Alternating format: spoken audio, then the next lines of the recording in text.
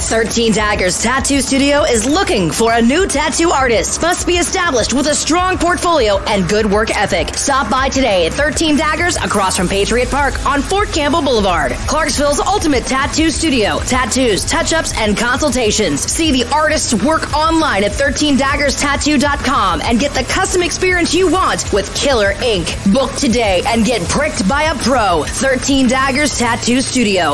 Looking hard on the boulevard. Tobacco Road Sports Radio is so excited to be your home for Triad Sports. I'm so excited! I'm so excited! We heard you loud and clear. Our mission is to give you what you want. You know what I want. I've been asking for it for years. Give it to me. Give me what I want. The best sports talk and live sports in the Triad, period. What's up, everybody? Live with Brandon Blake. Ladies and gentlemen, welcome to The Score once again with Brett Wiseman. Hello and welcome back to the Pit Stop here on Tobacco Road Sports Radio. Welcome back to Franchise Players, your home for Triad Sports coverage. I'm your host, Desmond Johnson, here on Tobacco Road Sports Radio. And if you think that's great, wait until you see what's next. It's going to be good. It's going to be huge. It's going to be huge. Tune in at TobaccoRoadSportsRadio.com. And don't forget to download the new Roku channel, Tobacco Road Sports Radio.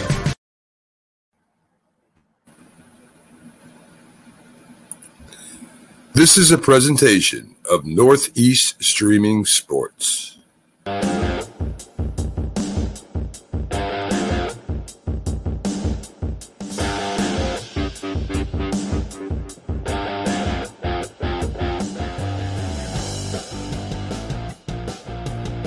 Good evening, ladies and gentlemen, and welcome to another episode of Frankly Speaking Sports. I'm your host, Larry Frank, and what a great show we have for you tonight here on Frankly Speaking Sports. We're going to talk about the big weekend here in Charlotte, North Carolina that just happened with the Charlotte FC opening up their first home game versus the LA Galaxy. We're going to also talk about a little bit about NASCAR and the big race yesterday at Las Vegas. And we will also preview the ACC tournament, which begins tomorrow afternoon at 2 p.m. in Brooklyn, New York. Then, about 25 minutes from now, what a remarkable story, folks. And what a remarkable interview we are going to have for you. We're going to have former NFL guard who played for the Chicago Blackhawks. I'll be okay. Chicago Bears and the Seattle Seahawks. Played 10 years in the league and has an unbelievable story to tell about his career in the NFL, some of the Hall of Famers he played with, and how he struggled and overcame substance abuse. So an incredible story coming up. We want to first thank everybody on all our different platforms. A reminder that we are now on Roku TV. That's right, Roku TV, folks. Go to Roku TV, download Northeast Streaming Sports. We'll be on every Monday, Tuesday, and Wednesday nights at 9 p.m. And a reminder, we are also on Tobacco Road Sports Radio. That's right, Tobacco Road Sports Radio every Tuesday, Wednesday, and Thursday at 11 a.m. And, of course, we are on all different platforms with podcasts, including iHeartRadio, and we are on all social media outlets under the name Frankly Speaking Sports. But, folks, I'm going to tell you something. When you look at the world of sports and you look back on some of the memories we have, whether we're adults and it was in our childhood, or if it's just an event, the event that happened this past Saturday in Charlotte, North Carolina at Bank of America Stadium was just incredible. It was simply incredible, and there's no other way to describe it. No other way. I think of words all the time that I could use. But, I mean, it's just amazing. I mean, the crowd, a record crowd of 74,479. That's right. You know, for all of those Major League Baseball investors And Major League Baseball, when you talk about expansion, if you don't look at the Charlotte area after this weekend, something is completely wrong with you. Not that I'm going to sit here and say anything's right with Robert Manfred. You guys know better. But going back to the soccer game, it was an incredible night. And it started off with a great light display. Then the national anthem starts. And they have technical difficulty with the microphone. So what do? 74,479 fans in harmony sing the national anthem all together. It was incredible. If it didn't give you chills, I don't know what did. And then the game started. And I'll tell you what, folks, you got to give the Charlotte FC a lot of credit. Lots and lots of credit, folks. It was incredible the way they played against the LA Galaxy. Here's a bunch of young men who just are age 20, 21, maybe 22, playing against a much more experienced LA Galaxy team and hanging with them. They're hanging with them. In the first half, 0-0 at the first half. What can I say about Christian Kalina? I mean, he was awesome in net. He made 3 or 4, maybe even 5. He had some incredible saves. Unfortunately, a goal right around the 70-minute mark of the game was kicked in to his left side up high by Efrain Alvarez to be the lone goal in that game. But the way they hung, the way they stuck together, the way they played was magnificent. You would have never known they were an expansion team. Unfortunately, in 2 games, they have 0 goals, but their defense is there, folks.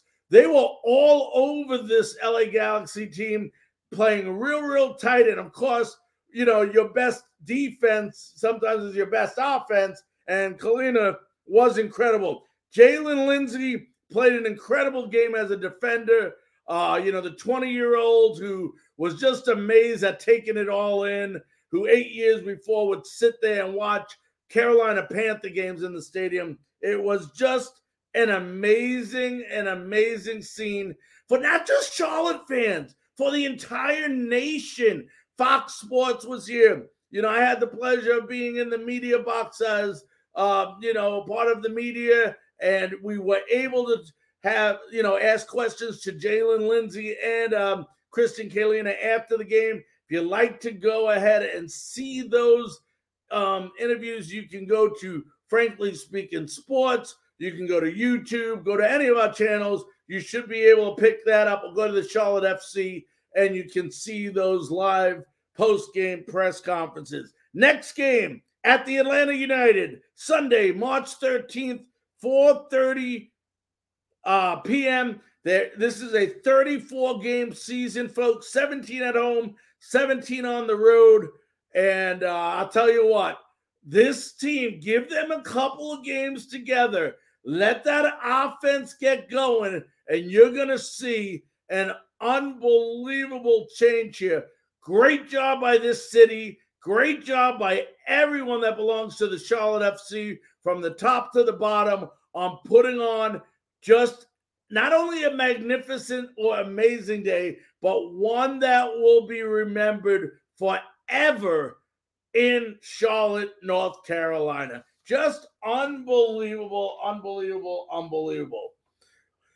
As we move on, folks, we're going to talk a little bit. Let's see if we can go a little bit before we get to the ACC tournament preview. Let's go ahead and talk a little bit about NASCAR. It was an unbelievable NASCAR race yesterday in Las Vegas. I'm seeing if we have that. Okay, there we go. Thank you. But NASCAR, and it came down to the end, folks. It was an overtime race. 2 laps. Is it going to be Alex Bowman? Is it going to be Kyle Larson? The Alley car, Chevrolet won. They went ahead and beat Kyle Larson in a 2-lap overtime shootout at the Las Vegas Motor Speedway.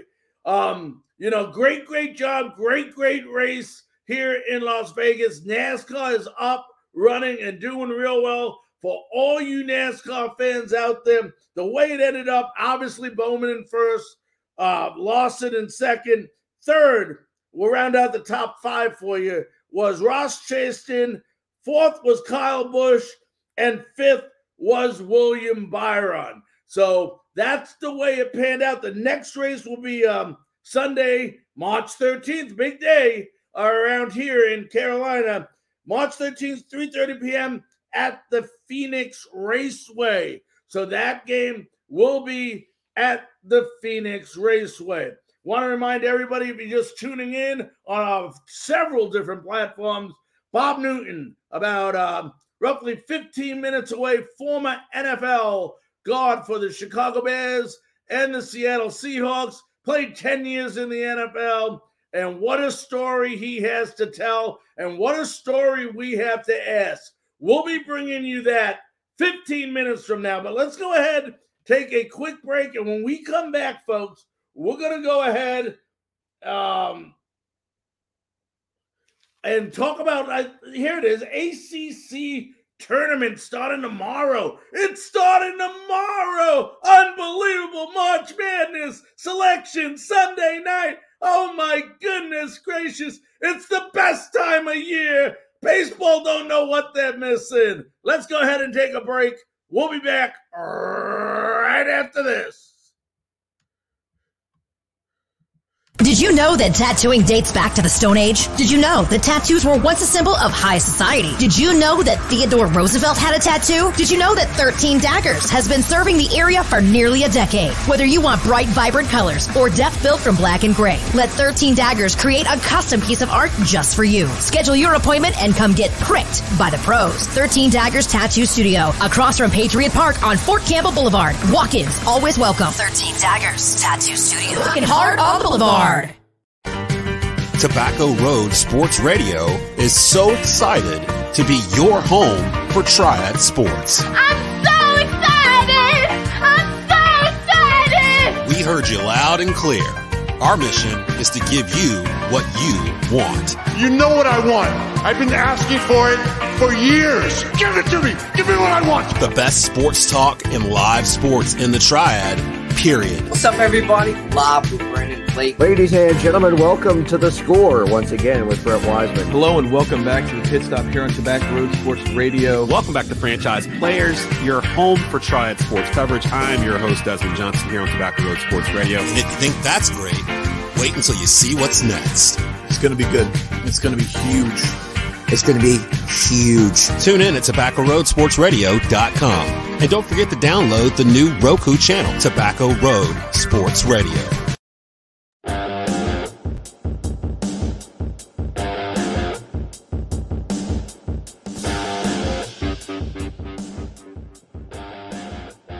Ladies and gentlemen, welcome back to Frankly Speaking Sports. I'm your host, Larry Frank, and my goodness gracious, what a great Monday evening it is tonight on Frankly Speaking Sports. I want to thank everyone who's watching live or via video or on radio at SportsWire Radio or Tobacco Road Sports Radio.com. Thank you very, very much for tuning in tonight. And I'll tell you what, the season has gone quick. It's March 8th, folks.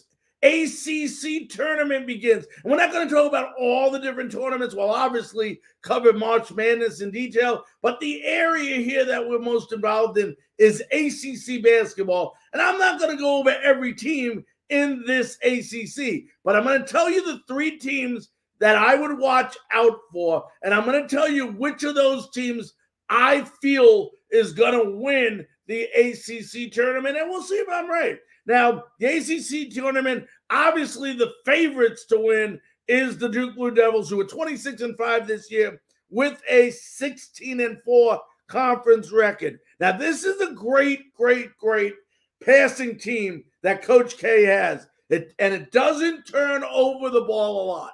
So the one thing they have on this team, and you would expect this from a Coach K team, is discipline. It's a very well-disciplined team and a very well-coached team. They rely on 3 big guys, of course, Bachiro, Moore, and Williams. But, you know, they can hit 3-pointers, but it's not the part of the game they're most comfortable using. They don't rely on it. The guys that do score A lot of their points are from inside. But listen to some of these folks. You know they can shoot from the outside, but if this game is forced to an outside game and Duke has to shoot more from the outside than using its three big men, they will lose.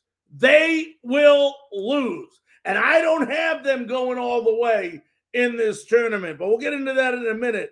Number one, they are not a good free throwing teams, and good teams that have bad free throw shooting do not win in tournaments. It just doesn't happen. You have to make your free throws in key situations if you're going to win. These aren't going to be blowout games, folks. These are going to be tight, close games.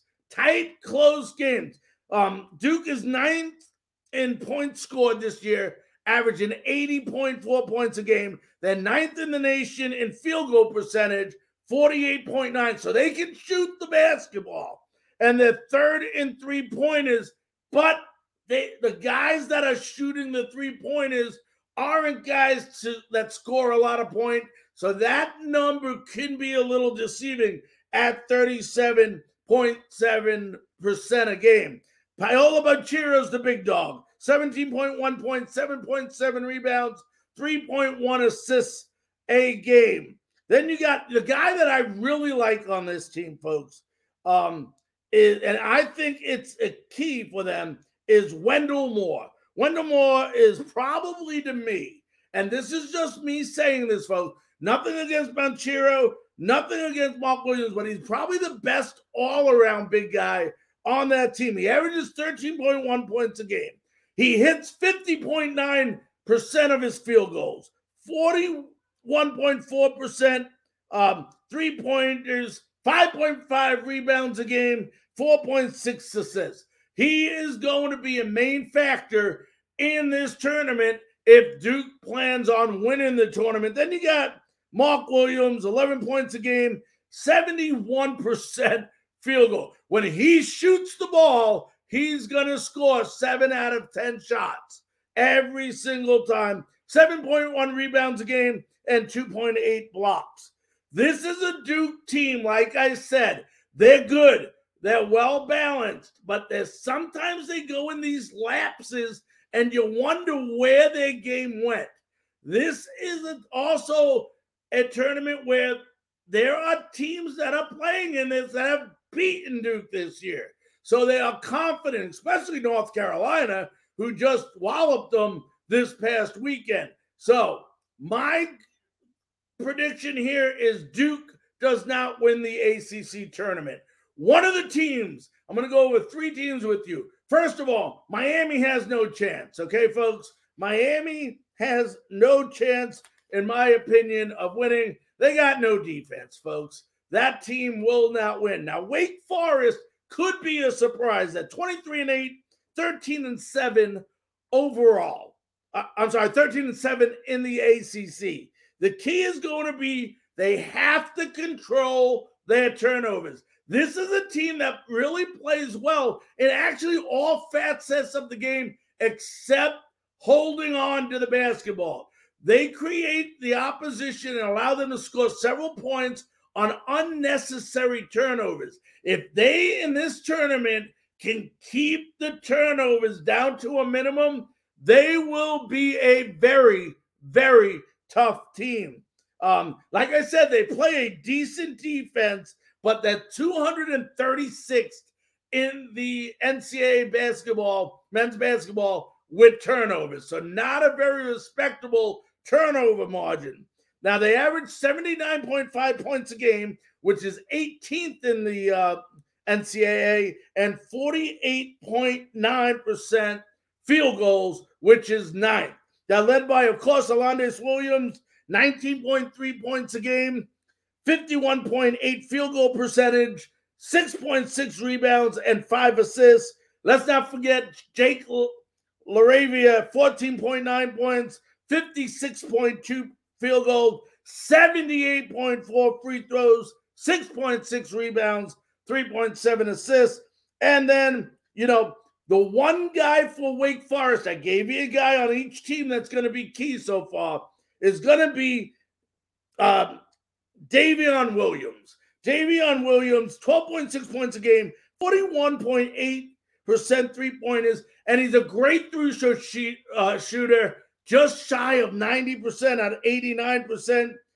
But, he shoots well from the outside, but I think if Davion can master driving to the basket a little more and creating some fouls with his ability to make 9 out of 10 free throws, every 9 out of 10 free throws, it would be a big plus for Wake Forest. And he could be that catalyst to helping them win and possibly sneaking up and being a Cinderella in this ACC tournament. Boy, wouldn't the Deacon fans love that? First it's football, now it could be basketball. Unbelievable. And then, last but not least, the team that I pick to win the ACC tournament, folks, is the North Carolina Tar Heels. They're 23-8 overall, 15-5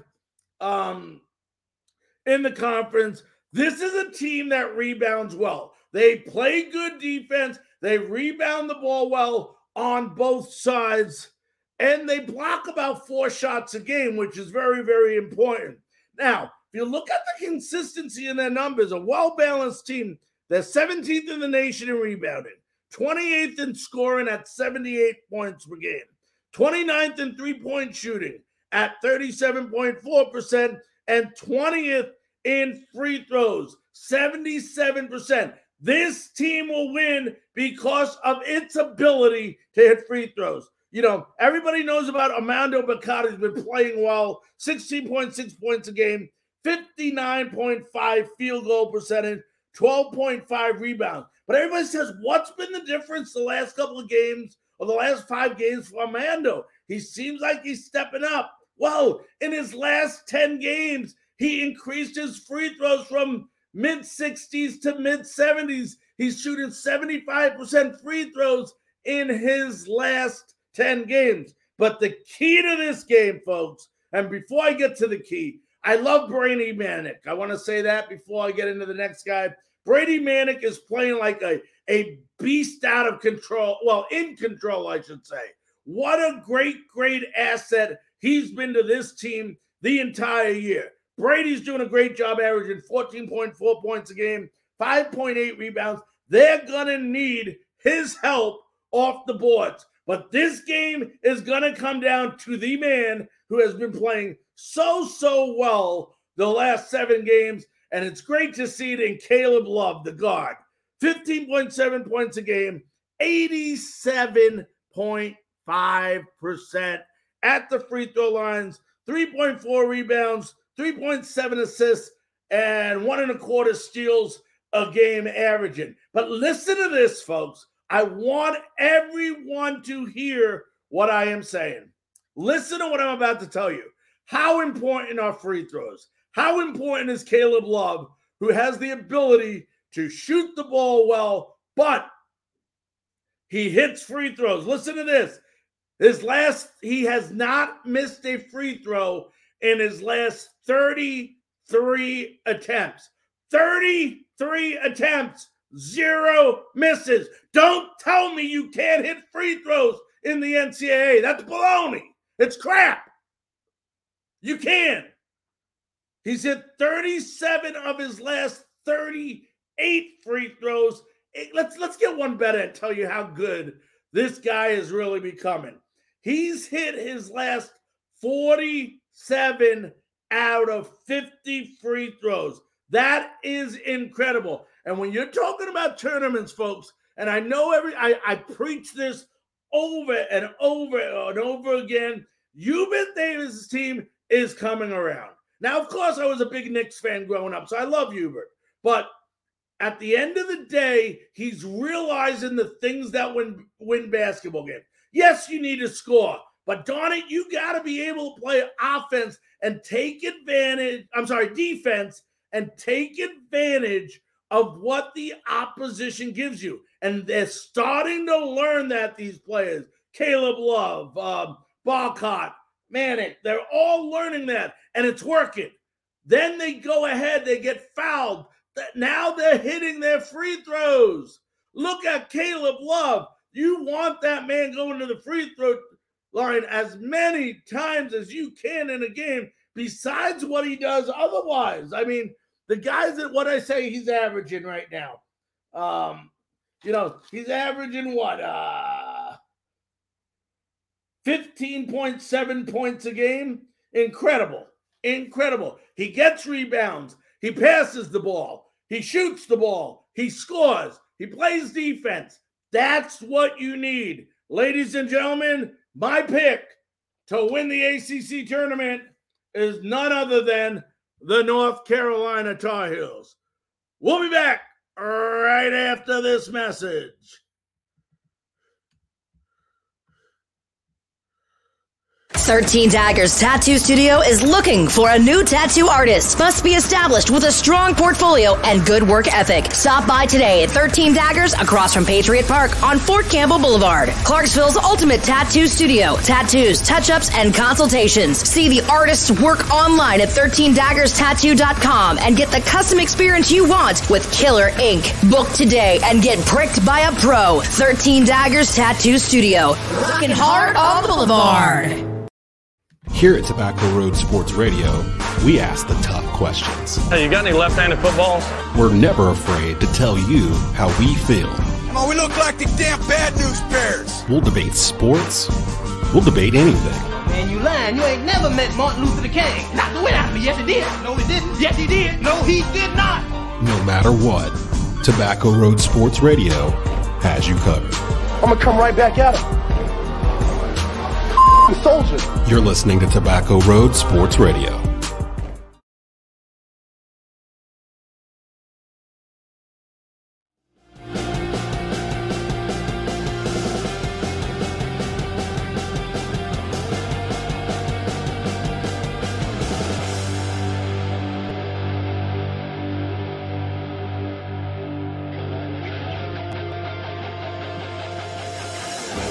Ladies and gentlemen, welcome back to Frankly Speaking Sports.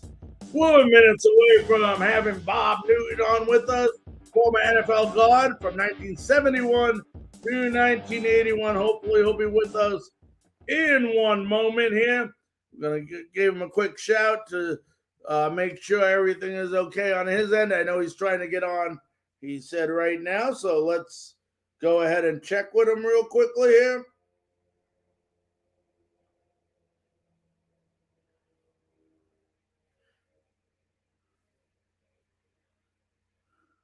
Let me see if he's on his way, folks. I think he is. So he should be with us, you say, in any second. So let's go ahead and find out. Hopefully he will be. But, tournament starts up tomorrow, folks. It's going to be exciting. A lot going on this week in the world of sports. I know a lot of people talking about baseball, how sorry they are. And I'm going to be honest. I'm sorry, too, that it's not here. But at the end of the day, let me find out. He's saying it says I have the wrong browser. Let me just tell him.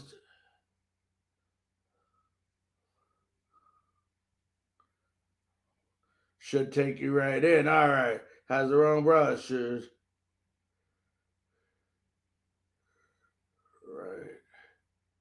Right in. So we'll see if he's coming. He's having technical difficulties coming in. And use.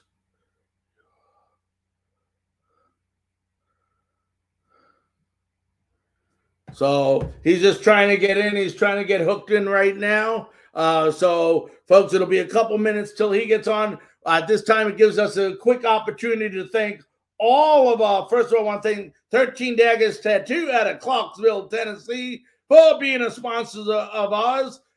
If you folks, anyone who has expertise, who is a professional tattoo artist, looking for work in Clarksville, Tennessee, not far from Nashville, Tennessee, at the Fort Campbell Army Post, I'll tell you what, this is an opportunity of a lifetime. Call 13 Daggers Tattoo in Clarksville, Tennessee. We also want to thank all our platforms, Tobacco Road, sportsradio.com. Unbelievable shows, folks, continually by the great people over there that put on live basketball, great shows, The Rundown, just to name one of them. Great job over there. Number two, we'd like to thank everybody on YouTube, Twitter Live. We are now on LinkedIn, Instagram, TikTok, all social media. We are all over the place. So we are definitely looking forward to, keeping all those people happy. And thank you so much for watching our shows. I apologize. I'm looking at my phone to make sure that, to see if Bob is still having problems connecting. So let me go ahead and ask him again just to make sure.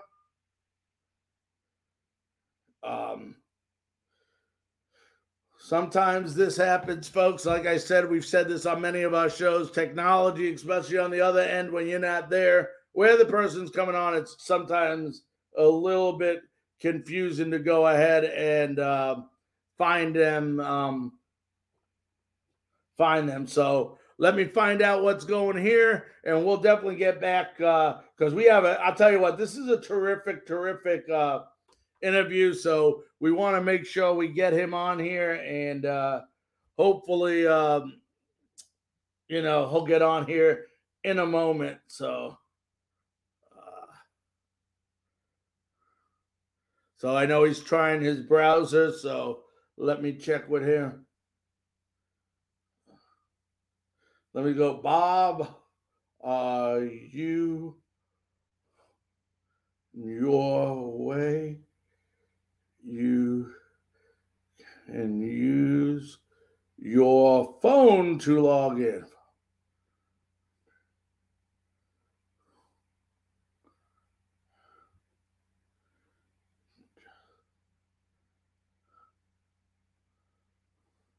All right, let's find out if that works for him as he's trying to get in. If not, we might have to use the phone, folks.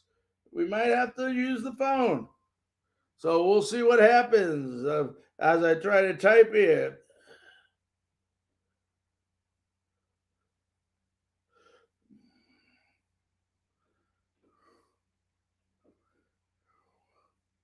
Use the phone.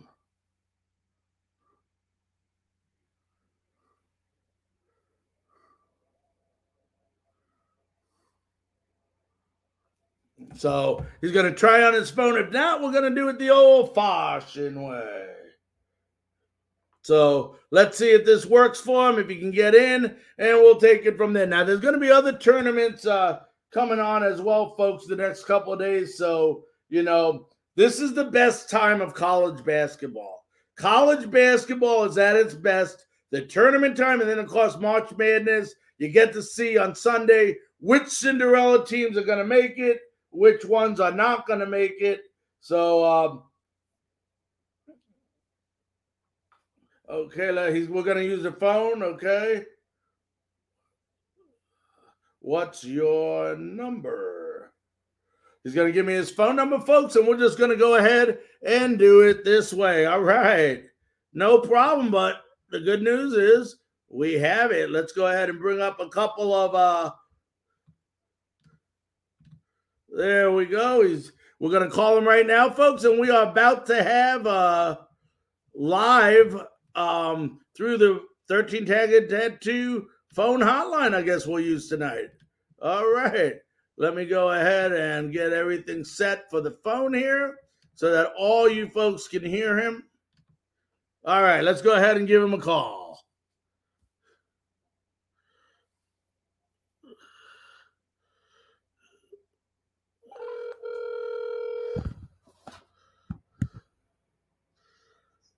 Hello. Hey, Bob, how you doing? Frankly Speaking Sports. Ladies and gentlemen, we want to go ahead and now introduce to you on the Frankly Speaking Sports 13 Dagger Tattoo Hotline. We now have former NFL player for the Chicago Bears, Seattle Seahawks, played from 1971 to 1981. Let's welcome in Bob Newton. Bob, how you doing tonight? Oh, very well. Thank you very much. It's great to be on your show.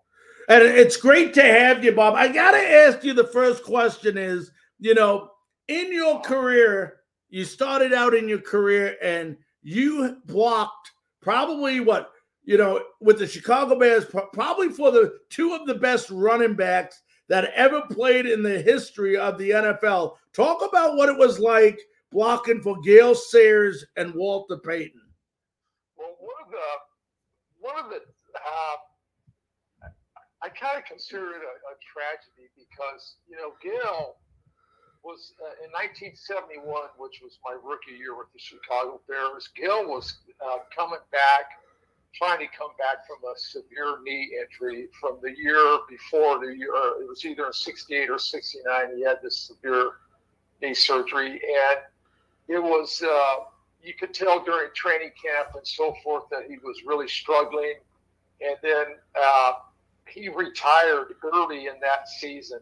It's 1971. I remember one of his last runs. He was trying to run a sweep, and he was limping pretty bad.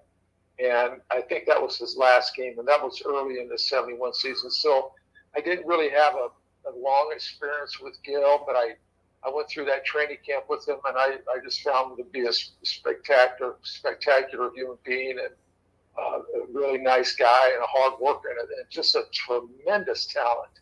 I mean, they said that he would have just, if he would have kept, he scored 6 touchdowns in one game, and but they said he could cut on a dime. When he was healthy, he didn't have the knee issues. So now Walter, I'll never forget Walter Payton when he got drafted in '74.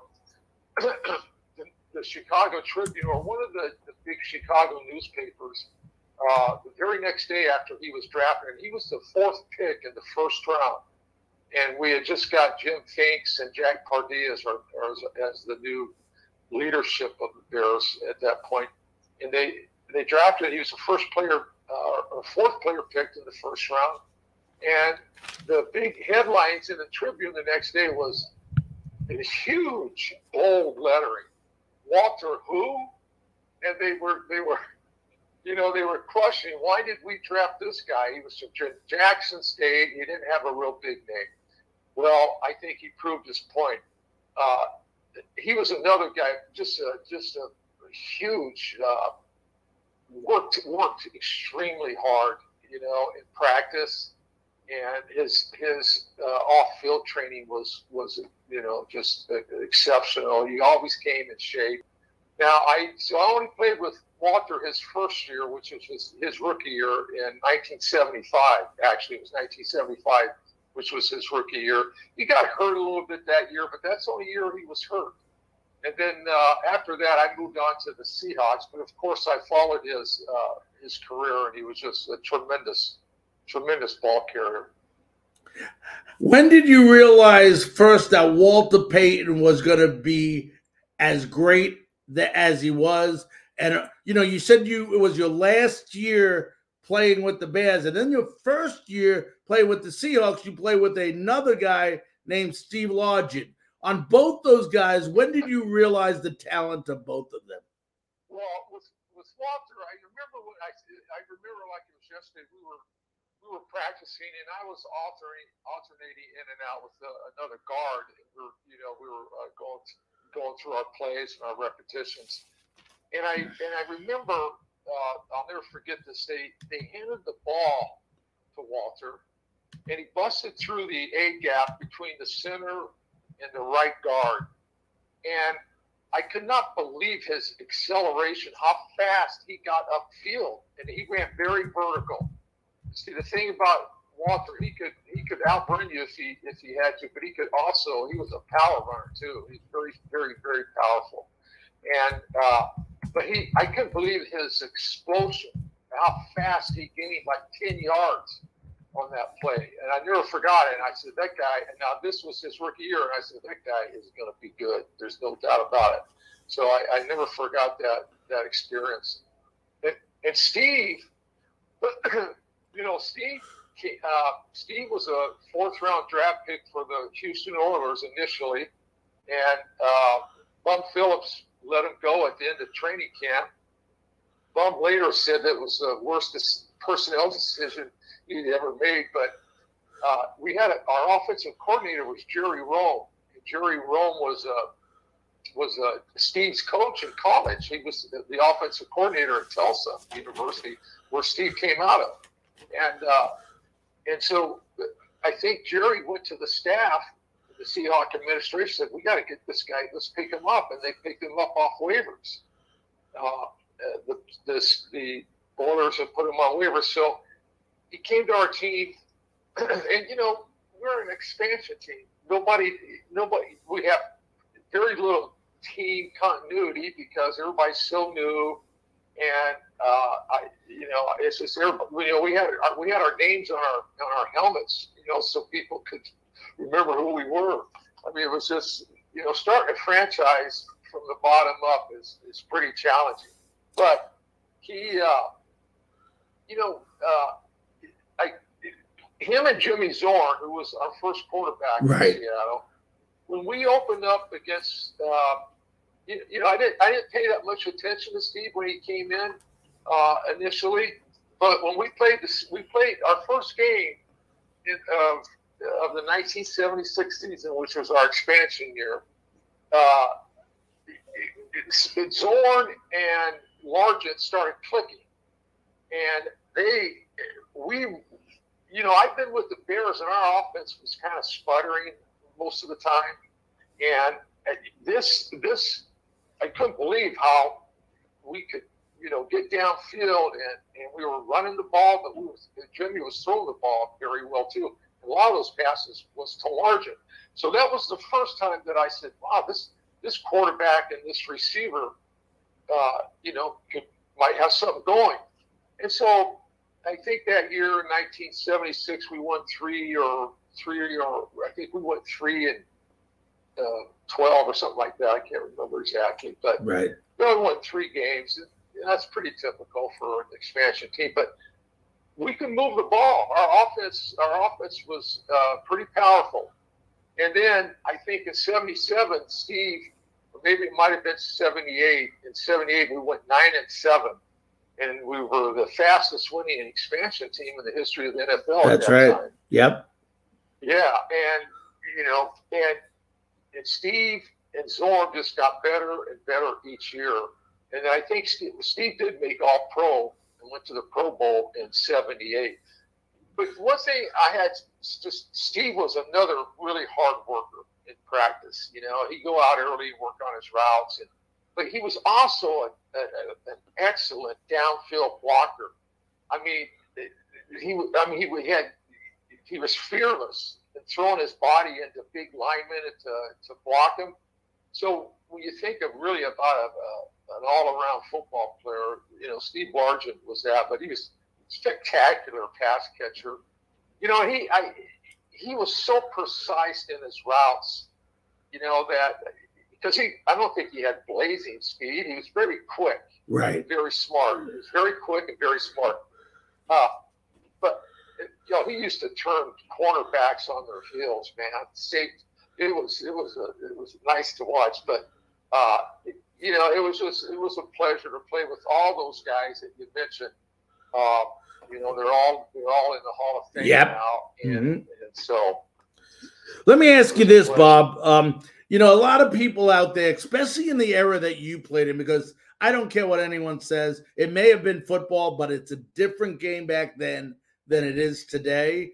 Talk about what it was like to be an offensive lineman, a guard in the NFL, and how tough of it especially was it in your era?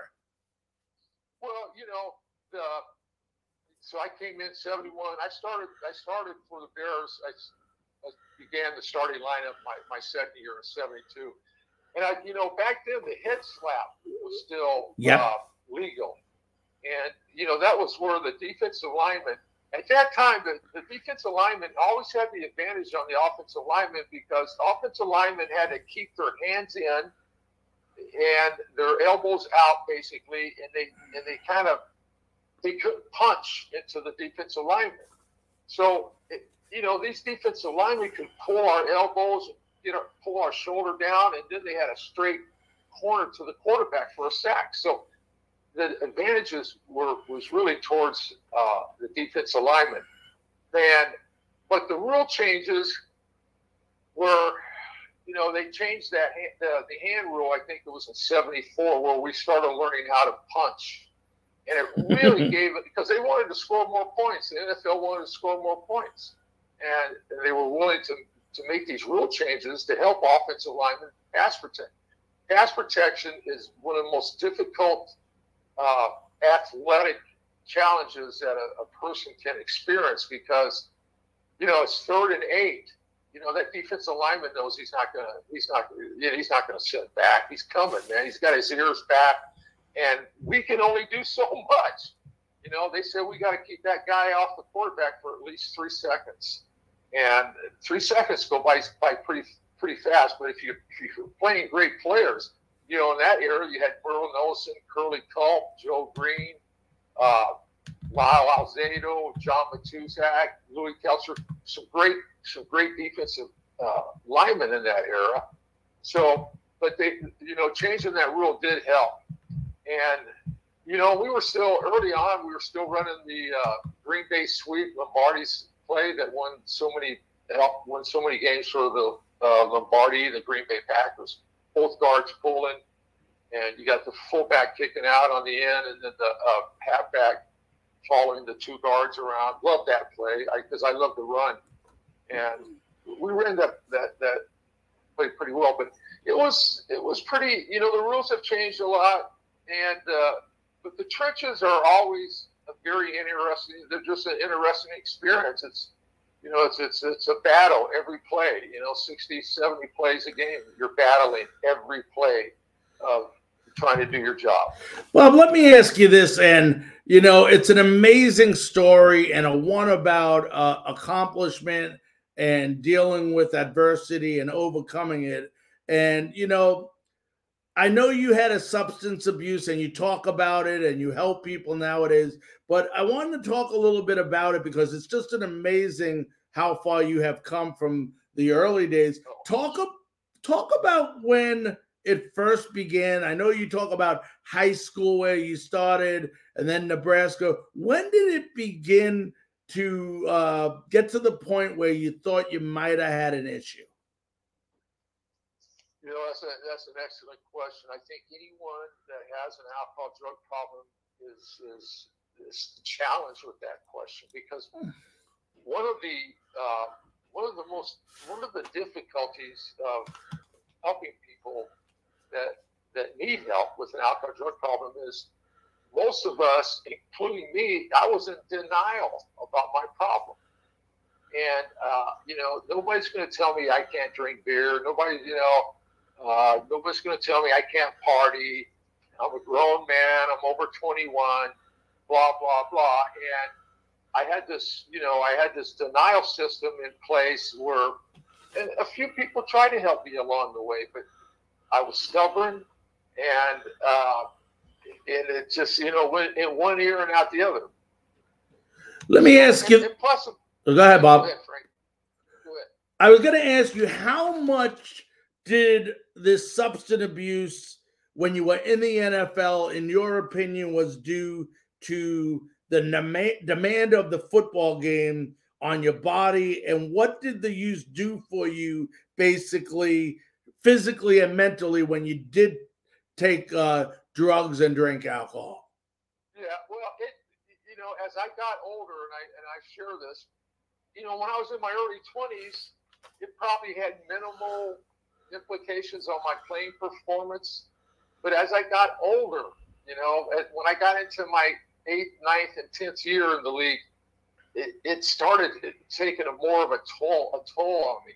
And because in the off seasons, I could work out hard when I was in my 20s, with hangovers and all that. And I got introduced to cocaine in the early 70s, and they introduced it to me that it was a social drug. I didn't hear anything about addiction. I didn't hear anything about consequences about it, and that's how it was. And I said, well, I like to be social. Give me some. And that's another drug that I added along with my alcohol and pot. And so, Frank, it just took its toll. Every year it progressed. There's some addiction comes in stages. There's an early stage, there's a middle stage, and there's a later stage. And there's signs and symptoms in each of those stages. And I went through those stages. I would say when I was in the NFL, I was in the middle stage of an addiction problem. But I try to control it to the best that I didn't drink before the games, and I tried not to drink heavily the night before the game. But when I went to Seattle, towards the end of my career in Seattle, that boundary started getting crossed. I started drinking sometimes heavily before the game. So it just took its toll. It's a progressive pathology with chemicals, and so pain. I lost my career basically because of my use. But even more than that I had to deal with is that I never played. I had a couple really good years in the NFL, but I never played up to my potential consistently. And I give credit to the substance use to that. Bob, did you ever take any of the drugs like amphetamines to more so help you with the everyday physicality of the game, like the burden of the game on your body to maybe decrease pain that you were going through? The way I don't remember opiates being around when I played. Right. On the plains, if we were beat up pretty bad and we had some significant bruises or whatever, but we were pain, they gave us codeine pills back in those days. Right. That's what I experienced. But the amphetamines, I think the amphetamines were, when I came into the league, I think there was some prevalency with amphetamines, and then for a year or two, and then I got exposed to them, and I took them.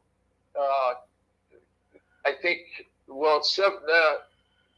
in '72 I took them a few times, and in '71, not every game, but they really fire you up, and you just want to hit people. I mean, that's all you. And you can ask other people. You really want to get physical and hit people on that stuff. Right. But, so after these games, I go, man, I feel really good. I knocked the crap out of a lot of people today, man. I can't wait to see the films.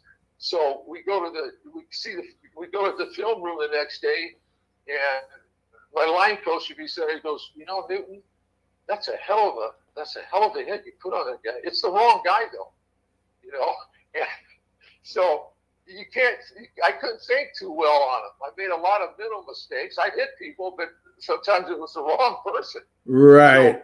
Right. Because it affected your thinking process.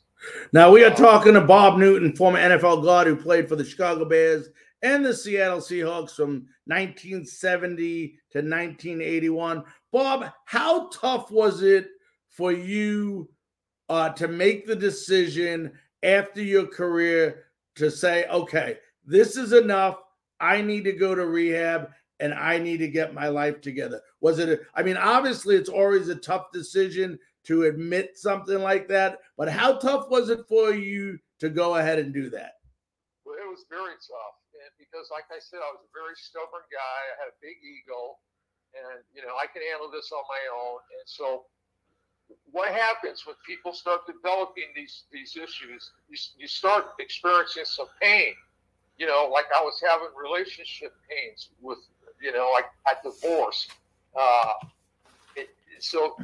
that was because of my drinking, and she didn't want me to drink. She goes, your personality changes when you drink, and which was a symptom. But, it takes what it takes. I had some DUIs. I got some DUIs, and I'm so grateful I didn't hurt somebody when I was driving my car intoxicated, because I drove my car a lot intoxicated, and I'm so grateful that I didn't hurt somebody. It was a miracle. But, somebody asked me, how many DUIs do you have? And I said, I think I got 2 or 3 now. They go, oh, man, you're really a bad guy. I can't believe it. I said, you know what? I should have 300. I should have 4. How many times did I get home? I didn't get caught. Right. Now, let me ask you this, Bob. You took a bad situation, and now you're trying to help others. What was it that motivated you to become a speaker of your issues and to go ahead and become a counselor and help other people through your story? I had a lot of passion for football.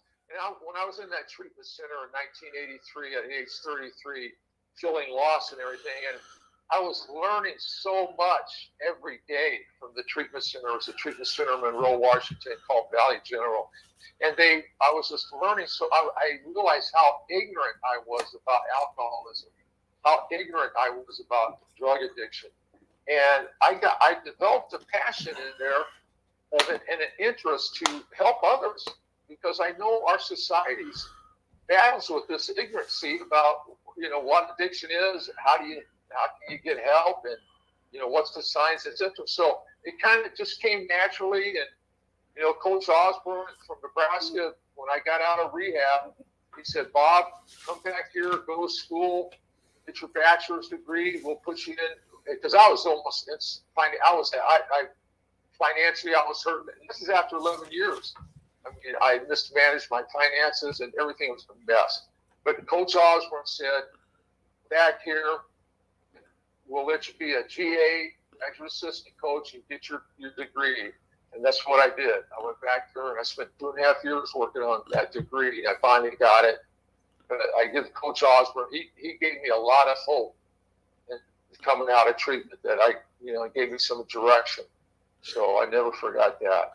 What is it about you that makes individuals either stay away from substance abuse, or for those who are facing it to go ahead and seek help for it? Well, I always say it takes what it takes. I think most people do not come in, Frank, to treatment like they don't wake up in Huntington Beach, California, and say, what a beautiful day. I'm going to go check into the Betty Ford Center today. Right. People come into treatment through usually external pressure, medical pressure, employment pressure, relationship pressure. Somebody's saying, look, you got to go get help. And because a lot of times we don't know how bad we're getting. People can see it, but we don't see it, And we need those people in our lives to help us. And, that's why family interventions, you see those on TV and everything, but they're very, very effective. They get people into treatment. And I always tell patients, I don't care how you come into treatment. I care how you leave treatment. Right. You're pushed in here, but, my hope is that once you start getting some clarity, that some of the stuff that we're going to be teaching you will make sense.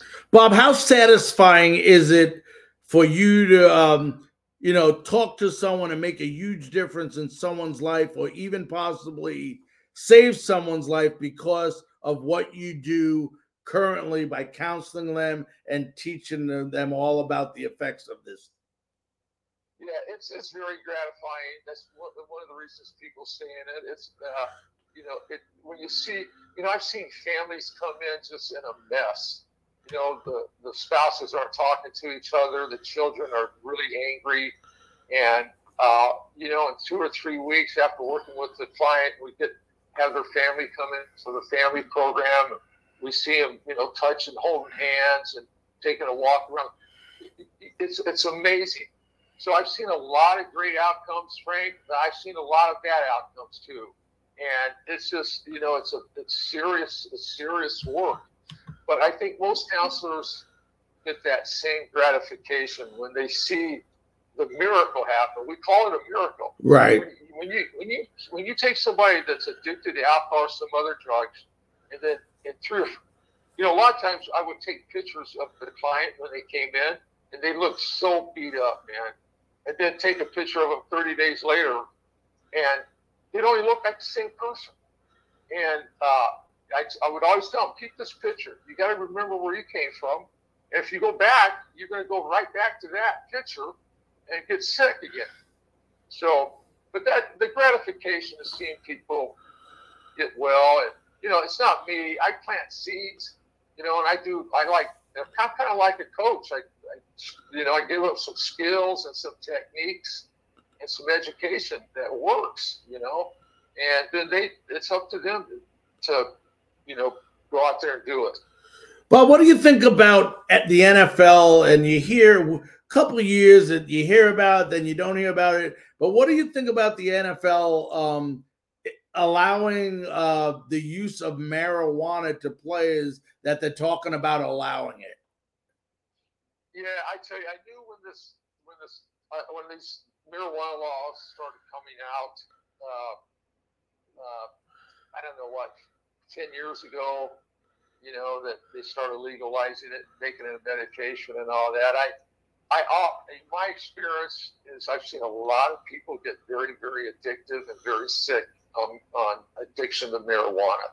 The marijuana, the THC in marijuana today is so much more powerful than it was when I was using it in the 70s. And I used to work with a lot of adolescents, and we would have these 13, 14, 15-year-old adolescents coming into treatment fully addicted to marijuana. Marijuana is a very addictive psychological drug. And, I'm not a medical doctor. I know they got the CBD oils now and all that. And, they're saying it's very helpful. And some people have told me it's been helpful for this. So I'm not a medical person that I can, but until the FDA, I like to see it get approved, and then, I can trust the process a little more. The THC is the chemical that causes the person to get high, and it's a psychoactive substance. And THC and marijuana is a fatty substance. So a lot of that chemical goes to our brain, our fatty tissues in our brain. And so that's where you see people start, especially younger people in school. You can see kids that came from junior high school, coming into high school, really, really good students. And then by their senior year, they're flunking out, or even earlier, by their junior year, they're flunking out. They start smoking some marijuana the second semester of their freshman year, sophomore year. It just used to be once a week thing. Then it became every day. They became psychologically addicted to pot, and they became dependent on it. And so I've seen a lot of miracles of even those young kids get clean and sober and go back to school and get their education and stay clean. But it's a societal issue for sure, Frank. And I just hope I just try to educate people. And people, I never did an assessment on a heroin addict or a cocaine addict. They didn't start smoking marijuana first, to tell you the truth. Right. There is that part. Oh, it's a gateway drug. Well, I don't know if that term's appropriate all the time, but it's a drug that people start out on a lot. And that was my question I was going to ask you, following up on our last question, was that by them, if they do institute this and allow players to go ahead and use marijuana, aren't they opening up a big can of whoop ass as far as all these other drugs that these players might get involved in? Well, I think there's a high risk for that, absolutely. And how they're going to monitor that is going to be challenging. But at that level, the opiate addiction is still very, very, it's still an epidemic in our society. Mm-hmm. So, I never thought when I was getting clean and sober in my 30s that I'd be, in my 70s now, and marijuana's legal, and they're doing. I never first saw that. But I think the NFL does a better job of helping people with substance abuse disorders now. They've come a long ways in a lot of aspects of that. I'm sure they got to keep going and keep that door open to help players. But all I know about marijuana, it's it's a high risk drug, and it's easily to develop. And when we talk about psychological addictions, nicotine's a psychological addiction to a certain degree. People smoke cigarettes after dinner, when they get up in the morning, before they, go to work. And that psychological routine is the same thing with pot. I can't listen to music unless I'm loaded. I don't want to go to the theater unless I'm stoned. So that's how that all kicks up. And then another thing, when those young kids are smoking that stuff, their brains are still being developed. I mean, they haven't matured physically or psychologically, and they start smoking that stuff, and it's so potent that it really impairs their development. And so that's another serious issue that happens when a young person starts smoking that stuff regularly. Yeah. Well, listen, Bob, I know you played with a lot of Hall of Famers, and I can honestly tell you by talking to you that in a lot of people's eyes that you help every day, you are their Hall of Fame. And we want to thank you very, very much. And we want to thank you. You're welcome. And I want to thank you very, very much for taking your time out of your schedule to be on Frankly Speaking Sports tonight. All right, buddy. I appreciate it. Thank you very much. All right. Stay safe, Bob. Okay. Thank you, Frank. Okay. All right. That was Bob Newton, former NFL guard, who played for the Chicago Bears and the Seattle Seahawks from 1971 to 1981. What a great interview. Just an amazing interview with Bob. We want to thank you all very much. We ran over a little bit tonight. I want to thank everybody so very, very much for tuning in tonight. And we will be back again tomorrow on another episode of Frankly Speaking Sports. Good night.